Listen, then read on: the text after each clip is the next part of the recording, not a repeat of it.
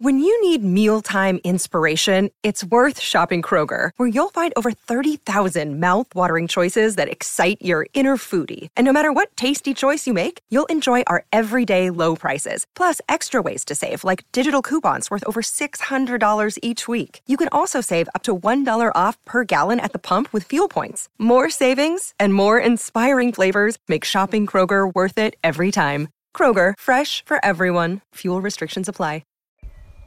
Hey guys, good morning. It's just a touch of J. I'm coming at you, getting ready to put it all out there in pieces. How was your night? I hope you guys had an amazing Saturday night.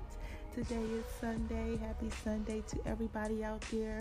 I don't know if you guys are at church or what you're doing right now, spending time with your families, but I just wanted to give you guys a heads up. Everybody who has my app gets to get a recipe for free today. Yeah, I got a contest running. It's going to be called the Best Omelet Contest. So you guys know, everybody who follows me on social media, I've been dropping that omelet lately for you guys. That omelet has the collard greens in there.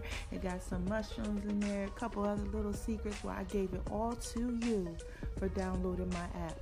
All you have to do is go into the section entitled A Touch of J. Tap that J icon and it's going to give you all the rules to the contest. It's going to give you the entire recipe and you guys get to try it. But this is what you have to do. Don't forget to take a picture. You can email it to me or you can text it to me through the app. Again, this is just a touch of J. I went ahead and I just put some stuff out there for you in little bits and pieces. So go ahead and also check out that section, Making Love. That right there is going to give you a video where you can actually see what's going on. I got a few in there about that omelet. And then we got that other section that's called In the Kitchen. You know, you guys get it, Making Love in the Kitchen. But check out that section, In the Kitchen. And that right there is going to actually give you some more photos.